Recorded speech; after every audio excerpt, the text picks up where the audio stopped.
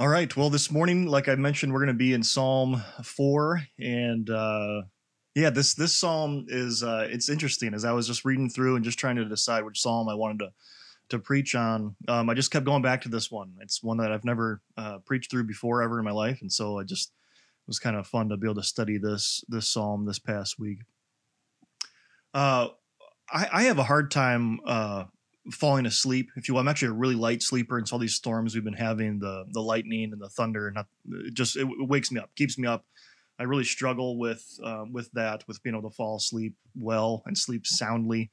I've always been that way. A lot of you don't know this, but I was a little bit of a bedwetter when I was a kid, and so my mom and dad kind of hooked me up to a torture device. It was a large alarm, and so every time I would wet the bed, it would go off to wake me up, and I had a really hard time waking up. I was such a deep sleeper, and slowly but surely, I started waking up more and more and more, and now I'm the lightest sleeper in the world, and it's very annoying, especially with children. And so, anyways, I've kind of been that way then for a long time, and I've struggled with sleeping. But I in particularly remember one time when I was a little boy.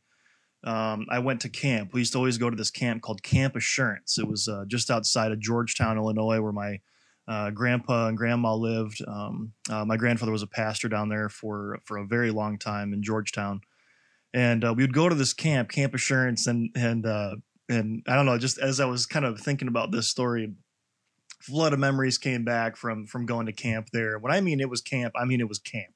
There's some camps you go to, and it's like I don't even know. It's like a resort, not Camp Assurance. Camp Assurance is a camp, right? You have cabins, but not nice. They're just cinder blocks with old bunk beds, and it's changed now. I'm sure that they're currently building new and better cabins that look very nice. That was not the case. The chapel, where we'd go to chapel. It was a Christian camp, obviously, Camp Assurance.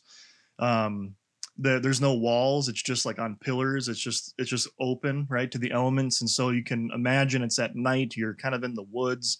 The lights are on. Just bugs everywhere, right? And it's kind of funny. Their slogan actually is since 1949, a fun place. ... Preparing people for eternity. Which just kind of cracks me up. It does. I learned a lot there at this camp. My dad used to speak there a lot, and we would go there. All right. So there's one year I was very young. I was probably fourth grade, is my guess. And I was there with a couple of my friends, Kyle Perryman. Specifically, I remember him being there. And we were best buds in elementary. And one night, we went to chapel, and somebody, I think his name was Justin, left the lights on, and for whatever reason, the door didn't close or something. And so we go to chapel. It's late. It's dark. We come back to our little cabin, and it is just filled with bugs. I mean, all kinds of bugs. The big cicadas are flying around. There's hornets in there flying around. It was just a madhouse, right, of trying to get all these bugs out. And we're all, we're young. We're freaking out. And the counselor, he's like, all right, lights out, quiet, lights out, or, and he starts counting down from 10, 10, 9. There's just bugs, right? Big ones everywhere. And we kind of started to get them. We're frantically trying to get them. We're getting in our beds, zipping up on in our sleeping bags as tightly as we can because we're afraid of these bugs. And the counselor's counting down. And it gets to 3. And Kyle looks up where he was on the top of a bunk, and he looks up, and there was a giant beetle. Not a June bug. I mean a beetle, right? A big one, right above him. And it's 3, 2, and then all of a sudden he just swats it, and the thing goes launching. It launches across the room, and it lands in a kind of a sweet justice right on Justin's sleeping bag. I mean, just boom, right on his chest. And the counselor says 1, lights off. You can just hear Justin just freaking out, screaming. Nobody got any sleep that night, as you can imagine, right? It was kind of a wild night trying to keep the bugs off of you. Is there a giant beetle crawling on me right now? It was kind of wild. This psalm, though, in particular, actually is about resting. It's about sleeping. And how is it that we can sleep, right? With the turmoil in the world, maybe even within our own homes and our families and everything that's going on. whether that's COVID related, whether it's related to racial tensions right now in our society, and all these different things. How is it that I can even just sleep? How can I rest? And that's what this psalm is about. And it's interesting. Normally, the psalms are all kind of independent. They don't necessarily, link together or anything like that. But this one comes right on the heels of, guess what, Psalm 3. But Psalm 3 is actually a psalm of being awake. Wake me up, and God be with me while I'm awake. And this one is the opposite. This is just kind of a psalm of worshiping and helping me sleep and rest. And so that's what I'm going to be looking at. I've titled this God of My Righteousness. So I'm just going to read this. It's a very short psalm. It's only 8 verses. So I'm going to read it. I'm actually going to be reading from the NASB today, the New American Standard Bible. I normally read from the NIV. I just thought the NASB is a little bit more literal word for word than the NIV. And I just like the way this one read a little better. So I just want to let you know that. All right, Psalm 4. It says, for the choir director on stringed instruments, a psalm of David. So starting in verse 1, answer me when I call. O God of my righteousness, you have relieved me in my distress. Be gracious to me and hear my prayer. O sons of men, how long will my honor become a reproach? How long will you love what is worthless and aim at deception? Selah. But I know that the Lord has set apart the godly man for himself. The Lord hears when I call to him. Tremble and do not sin. Meditate in your heart upon your bed and be still. Selah. Offer the sacrifices of righteousness and trust in the Lord. Many are saying, who will show us any good? Lift up the light of your countenance upon us, O Lord. You have put gladness in my heart more than when their grain and new wine abound. In peace I will both lie down and sleep. For you alone, O Lord, make me to dwell in safety. So let's look at this idea of God of my righteousness. It's an interesting phrase. It's actually the only time in the Bible, entire Bible, Old and New Testament, that phrase is actually used of God, of God of my righteousness.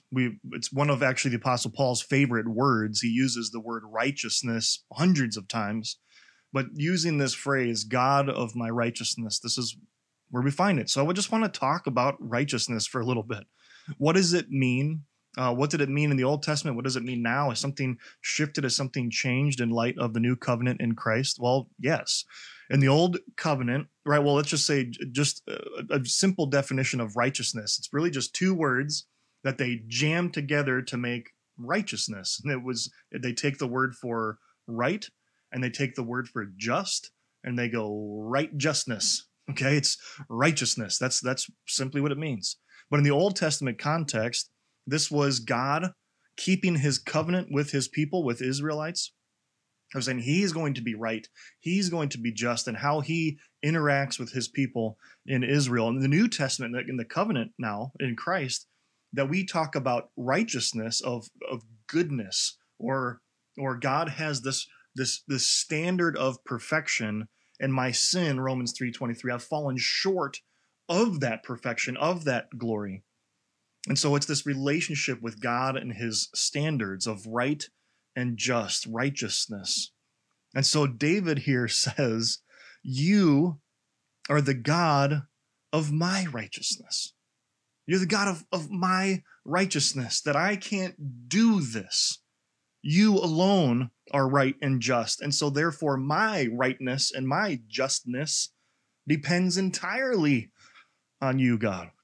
God of my righteousness, right? And David has a way of getting ahead of himself. He has an amazing devotional life where he studies the Bible, just the Old Testament, right? The Pentateuch of Genesis, Exodus, Leviticus, Numbers, and Deuteronomy, and maybe a couple other passages that had been written, but not a whole lot of Old Testament text was written, even by the time King David was around. And so he studies it and he gets it, and he knows there's something more about this God that I don't see and comprehend, that he's going to reveal who he is even more so than what he has now. We see that here of God of my righteousness. So there's something about his righteousness that he's going to It's his righteousness, not my own righteousness. So how does that work? How is God going to do that other than his covenants and what he's promised with the coming of a Messiah? We get this a couple weeks ago when we looked at Psalm 110 of the Lord said to my Lord of there's some Messiah, and he's going to be in this line, this priesthood forever in the order of Melchizedek. Not the Levitical priesthood, not the priesthood of Aaron. Something's going to be different about this Messiah, right? David just he understands something that after he sins, he says, you don't care about the blood of a bull, right? Blood doesn't do anything, right? These animal sacrifices. He's getting ahead of himself. He's saying there's got to be something more, and that's what he's doing here. That he's constantly kind of getting himself in front of the timeline, and God has to step back and be like, not yet. We're not there yet. It will happen, right? The Messiah will come. My son will come, and he will set my people free, but we're not there yet. But yet when we do get to the New Testament, we get to Matthew chapter 3, we actually have Jesus showing up and saying, I'm going to fulfill the righteousness of God. Okay, so this is in Matthew chapter 3, 13 through 15. This is at the baptism of Jesus. He's there with his cousin, John the Baptist, his older cousin. It says this, and Jesus came from Galilee to the Jordan, the river, to be baptized by John. But John tried to deter him, saying, I need to be baptized by you. And do you come to me? Right? He's saying, I'm not going to baptize Jesus, right? You're the Son of God. You are the Lamb who takes away the sin of the world. Who am I? He even says, I'm not even worthy to untie your shoelaces, right? You must increase, I must decrease. He's like, I'm not baptizing you. And then Jesus replies, let it be so now. It is proper for us to do this to fulfill all righteousness. To be right and just fully, to fulfill all that God has commanded and said was going to happen in me, in the Messiah. And then John consented, and Jesus is then baptized. And then again, the Apostle Paul is one of his favorite words in the New Testament, and one of them that's so explicit is in Romans chapter 1, 14 through 17. When we look about this just rightness of God and how that is then given to me, it's imputed, it's given to me because I can't do it. He must be the God of my righteousness, not my righteousness then puts me in a place where God will love me and accept me. I need to accept his righteousness. Romans chapter 1, verse 14, I am obligated both to Greeks and non-Greeks, both to the wise and the foolish. That is why I am so eager to preach the gospel also to you who are in Rome. For I am not ashamed of the gospel, because it is the power of God that brings salvation to everyone who believes, first to the Jew and then to the Gentile, all other nations. For in the gospel, the righteousness of God is revealed. All right, so the righteousness of God, God of my righteousness, how is that revealed to us now? It's revealed through the gospel, through the good news. What is the good news? The good news is that we have fallen short of the glory of God, of his standard of righteousness, and that only by God himself taking on flesh and living that perfect life comes and lives the way that I ought to live but can't, and dies for my sins. And so then when I believe, as the Apostle Paul says here, I put my faith in him, that righteousness then is now, I'm now clothed in that. Again, I've said this a million times, right? It's what Luther calls the great exchange, where I give my sin and all my punishment to Jesus, and he gives me his righteousness. It's a great exchange. He says the gospel of what Jesus has done for my sin, for in the gospel the righteousness of God is revealed, a righteousness, a just rightness that is by faith. From first to last, just as it is written, the righteous will live by faith, quoting Habakkuk there. Righteousness. I cannot do it on my own. And David recognizes that here in Psalm 4. You are the God of my righteousness. And then he moves on. You have relieved me in my distress. Be gracious to me and hear my prayer. That David here is not saying, God, you never help me. Like, where are you at? He's saying, God, you're always here for me. You have saved me so many times, and now I'm crying out again, but only by your grace. Only by your grace. And if you choose not to save me, it's okay. That's just. That's righteous. But he says this, you have relieved me from my distress. This is actually, when I was really digging into the language here, These are actually terms that are translated other places in the scriptures of warfare. That I'm surrounded, I'm distressed, that my enemies completely are surrounding me and they're encroaching in on me. They're getting closer and closer and closer. And it says, you have relieved me. You've broken their rocks. You've pushed back their barriers. You've relieved me from that stress and the anxiety of that pressure of people moving in on me. It says, you have relieved me of my distress. And he says, now be gracious to me and hear my prayers. And then he's going to shift his focus now.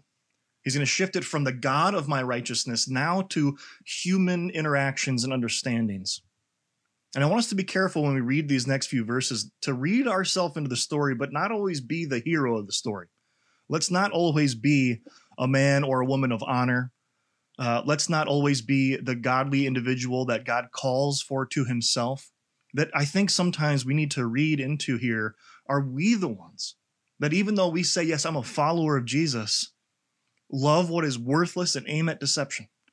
So I want us to be careful with this. So in verse 2, he's going to say this, O sons of men, how long will my honor become a reproach? This is just, I just feel like I can hear my dad saying this, right? Like when you go do something, remember you're my son, you know, you're not just yourself, right? You got my name on you as well. But it's idea of just honor, of doing the honorable thing. And there are people who are going to laugh at you for that, for standing up for what is good and what is right. How long will my honor become a reproach? Where I'm being insulted, it's actually hurting my reputation to be honorable. And we could fill in the blank to what that means and what that looks like. But to be honorable. How long will you, sons of men, individuals, human beings, how long will you love what is worthless and aim at deception? How long will we aim at lies? And we got to be so careful with everything that's going on with this pandemic right now, and to be so quickly tossed about by hearing this and then hearing that and doing this and doing that, to stay true to what God is teaching. Listen to people, yes, respect people, love people, listen to people. Let's not be loving what is worthless and aimed at deception. Then he uses this word, Selah. It's kind of an interesting word because we actually don't know what it means. And that's why it's just translated. It's just, that's the Hebrew transliteration is what that's called. That's how it's pronounced in Hebrew, Selah. And so, but nobody knows what that word means. This is a Psalm 31 of the 34, if I'm remembering, of the Psalms that have Selah in it, start off with that phrase, to the choir master and to the chorus master. And so that's actually to the choir director on stringed instruments, a Psalm of David, that when you get to a Psalm and it has that little heading, that's actually part of the scripture. Like that wasn't like added by individuals later on to say, oh, this was a Psalm of David. That's actually in the Psalm. So just FYI.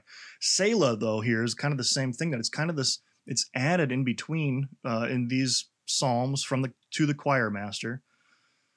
And we don't really know what it means, but most likely it was a musical interlude, or just a pause, a break in thought, a pause in the music, right? And so that's most likely what it means. But again, we don't really know, so I won't put a lot of weight in it. But it seems to be that, to just stop, think. Well, sons of men, how long will my honor become a reproach? How long will you love what is worthless and aim at deception?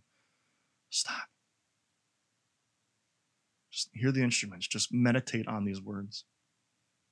He says, but know, and again, he's talking to us, but know that the Lord has set apart the godly man for himself. The Lord hears when I call to him. And then in verse 4, he's going to say, tremble and do not sin. Tremble and do not sin. This should maybe bring up to mind a pretty well-known passage that the Apostle Paul talks about of don't let the sun go down in your wrath. He says, be angry and sin not. I mean, it's the exact same thing here. Tremble, it just simply means to rage against sin and yet not sin. And again, we have to read ourselves into this psalm, that where am I? Yes, he is a God of my righteousness, but am I still pursuing things that are worthless and lies and deceit, deception, idols that are not God, that are replacing God. That we should rage at sin and then not sin. I was able to find an old hymn. We've never sung it. I just found this by some guy I've never heard of before. He was a pastor up in Boston back in the mid-1800s. J.B. Waterbury, I think is how you would say his name. He says this. And what's interesting about this hymn is it sounds manipulative. Okay, so just let me get through it though. Sinner, is thy heart at rest? All right, so again, just keep this hymn, this psalm in mind as we're reading this, right? How long will you love what is worthless? Sinner, is thy heart at rest? Is thy bosom void of fear? Art thou not by guilt oppressed? Speaks not conscience in thine ear? Can this world afford thee bliss? Can it chase away thy gloom? Flattering, false, and vain it is. Tremble at the worldling's doom. Think, O sinner, on thy end. See the judgment day appear. Thither, it's always a fun word, must thy spirit wend. There thy righteous sentence hear. There's that righteous, just, and right, that God is righteous. He's just and right against our sin. This is a hymn of warning. But then he says this, and I want us to hear us in this. Wretched, ruined, helpless soul, to a Savior's blood apply. He alone can make thee whole. I love this line. Fly to Jesus, sinner, fly. Kind of makes Gandalf's words, right? When he's talking to the council, I don't know what it's called, the committee, the Fellowship of the Rings people, that as he's fighting that big thing in the cave, I'm clearly not a huge fan. I mean, I like the books and I've seen the movies, but Gandalf, though, he's hanging on the edge, right? And he says, fly, you fools, right? And then he falls and then somehow lives. Kind of takes new meanings, right? Fly, you fools, fly to Jesus, sinner, fly. He is the God of my righteousness. He has to be. Well, I'm worthless. I'm helpless. What this rest of that hymn was about, what the rest of the psalm is talking about. Tremble, fight sin, and do not sin. Rage against your sin. And then he says this, the end of verse 4, meditate in your heart upon your bed and be still. Selah. Meditate in your heart on your bed. Meditate on God. Meditate on his word. Meditate on his righteousness. There's so many times where I lay in bed, and again, I have such a hard time falling asleep because my mind is just going. It's just going and going and going. I'm worried about things. I'm worried about us, about our church. I'm worried about COVID. I'm worried about how are we going to reopen? When are we going to reopen? Is anyone even going to show up if we reopen? What's even going on? Are we going to get other people sick if we It doesn't stop. It doesn't shut up. It doesn't turn off. Not the voices. Those are always talking. Just kidding. Meditate on God, on his word, on his righteousness upon your bed and be still. Verse 5. It's interesting that something's going to shift here. Right? Because now he's talking about my God of my righteousness. I'm now going to talk about am I fighting sin? Am I raging against my own sin? But then after that, after he is the God of my righteousness, then he says this, offer the sacrifices of righteousness and trust in the Lord. God is my righteousness through Christ and through the gospel, which I've explained, that righteousness of God is revealed through the good news of Jesus Christ. And then we perform sacrifices of right and justness. That's when we do it. We don't perform sacrifices of righteousness in order to become righteous and just. Nothing I did could ever atone. I worked my fingers down to the bone. Nothing I did could ever atone. I had no righteousness of my own. I have to get that from God through Christ. But now that I'm here, now that I'm saved and I'm declared righteous, now we can offer sacrifices to God, to a watching world. So what does that look like? Individually, that could mean a lot of things. What would it mean for me to sacrifice in the name of rightness and justice? Individually, it can mean a lot of different things. Corporately, it's my job as your pastor to help shepherd us and lead us into that way to say, these are the things that we're going to be doing. As we talk about racial injustices and things that are going on in our society right now, we want to do this. And yet again, when we talk about that arc of Jemar Tisby and Paul and Josh have both spoken on this, and we're going to continue to talk about this. This isn't going away. That we want to stand up as a church. And so what is it that we can do? Right now, we're becoming more aware and sitting in this, and we're becoming more aware, but there will be a time, and soon, where we will move forward, not stopping to listen, always going to listen, always becoming more aware, but moving towards commitment and making those sacrifices of just rightness corporately. And then when that happens, we can be satisfied. Now that's what this and last part of this, verses 6 through 8, are talking about, just satisfaction. Many are saying, who will show us any good? Right? The outside world is watching us, and they're saying, wow, church, you're going to try to do something now? Wow, church, you've been pretty racist for a very long time. Oh, wait, forever. And now all of a sudden you want to try to fix this? Who will show us any good? And it doesn't just obviously just have to be about racism. This could be about everything, about feeding the poor, providing for the homeless in our community, all those different things that we want to be able to do. Many are saying, who will show us any good? And then this prayer, David's prayer, our prayer should be, lift up the light of your countenance upon us, O Lord. God, give us wisdom, light the path, light the way. What are the sacrifices that we ought to be making in righteousness? You have put gladness in my heart, right? In looking at everything around us in the world and the turmoil, you've put gladness in my heart. More than when their grain and their new wine abound, even when there's people just having a good time and all that. Yep, you're having fun. Do you have the joy of the Lord? It's a real thing to be satisfied completely in God and the freedom that we have in Christ. And then he says this, in peace, I will both lie down and sleep. In peace, knowing that, God, you are the God of my righteousness, that I can't do anything to earn your righteousness.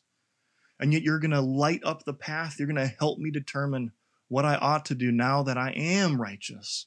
Now that I am a follower of Jesus, what can I do to help those around me? What can I do to point people to you and to your Son and not be ashamed of the gospel of Jesus Christ? And he says, for you alone, O Lord, make me to dwell in safety.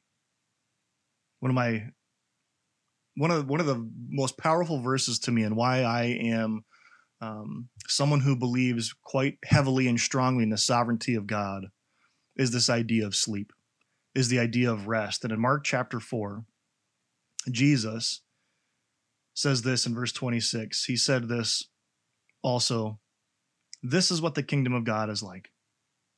A man scatters seed on the ground night and day. Whether he sleeps or he gets up, the seed sprouts and grows, though he does not know how. That when I share the gospel, whether that's with a friend, whether it's with a neighbor, whether it's with a family member, whether it's just on this, I know that it's only up to the Holy Spirit to convict. It's up to the gospel of Jesus Christ to go into the joints and the marrow of a human being's soul and convict them. That I can't say the right words, I can't put the right spin on it, that when somebody rejects Christ in my face, that I can't lay in bed and worry and wonder, oh, what if I would have said this differently, if I would have done this differently? It's not up to me. I sow the seed and I sleep. I go to bed. How does it grow? I have no idea. But what I do know is it's up to God. But now I got to share. I got to spread the gospel. I have to offer sacrifices of righteousness. Is that going to bear any fruit? Is that going to grow? Is it going to, I don't know.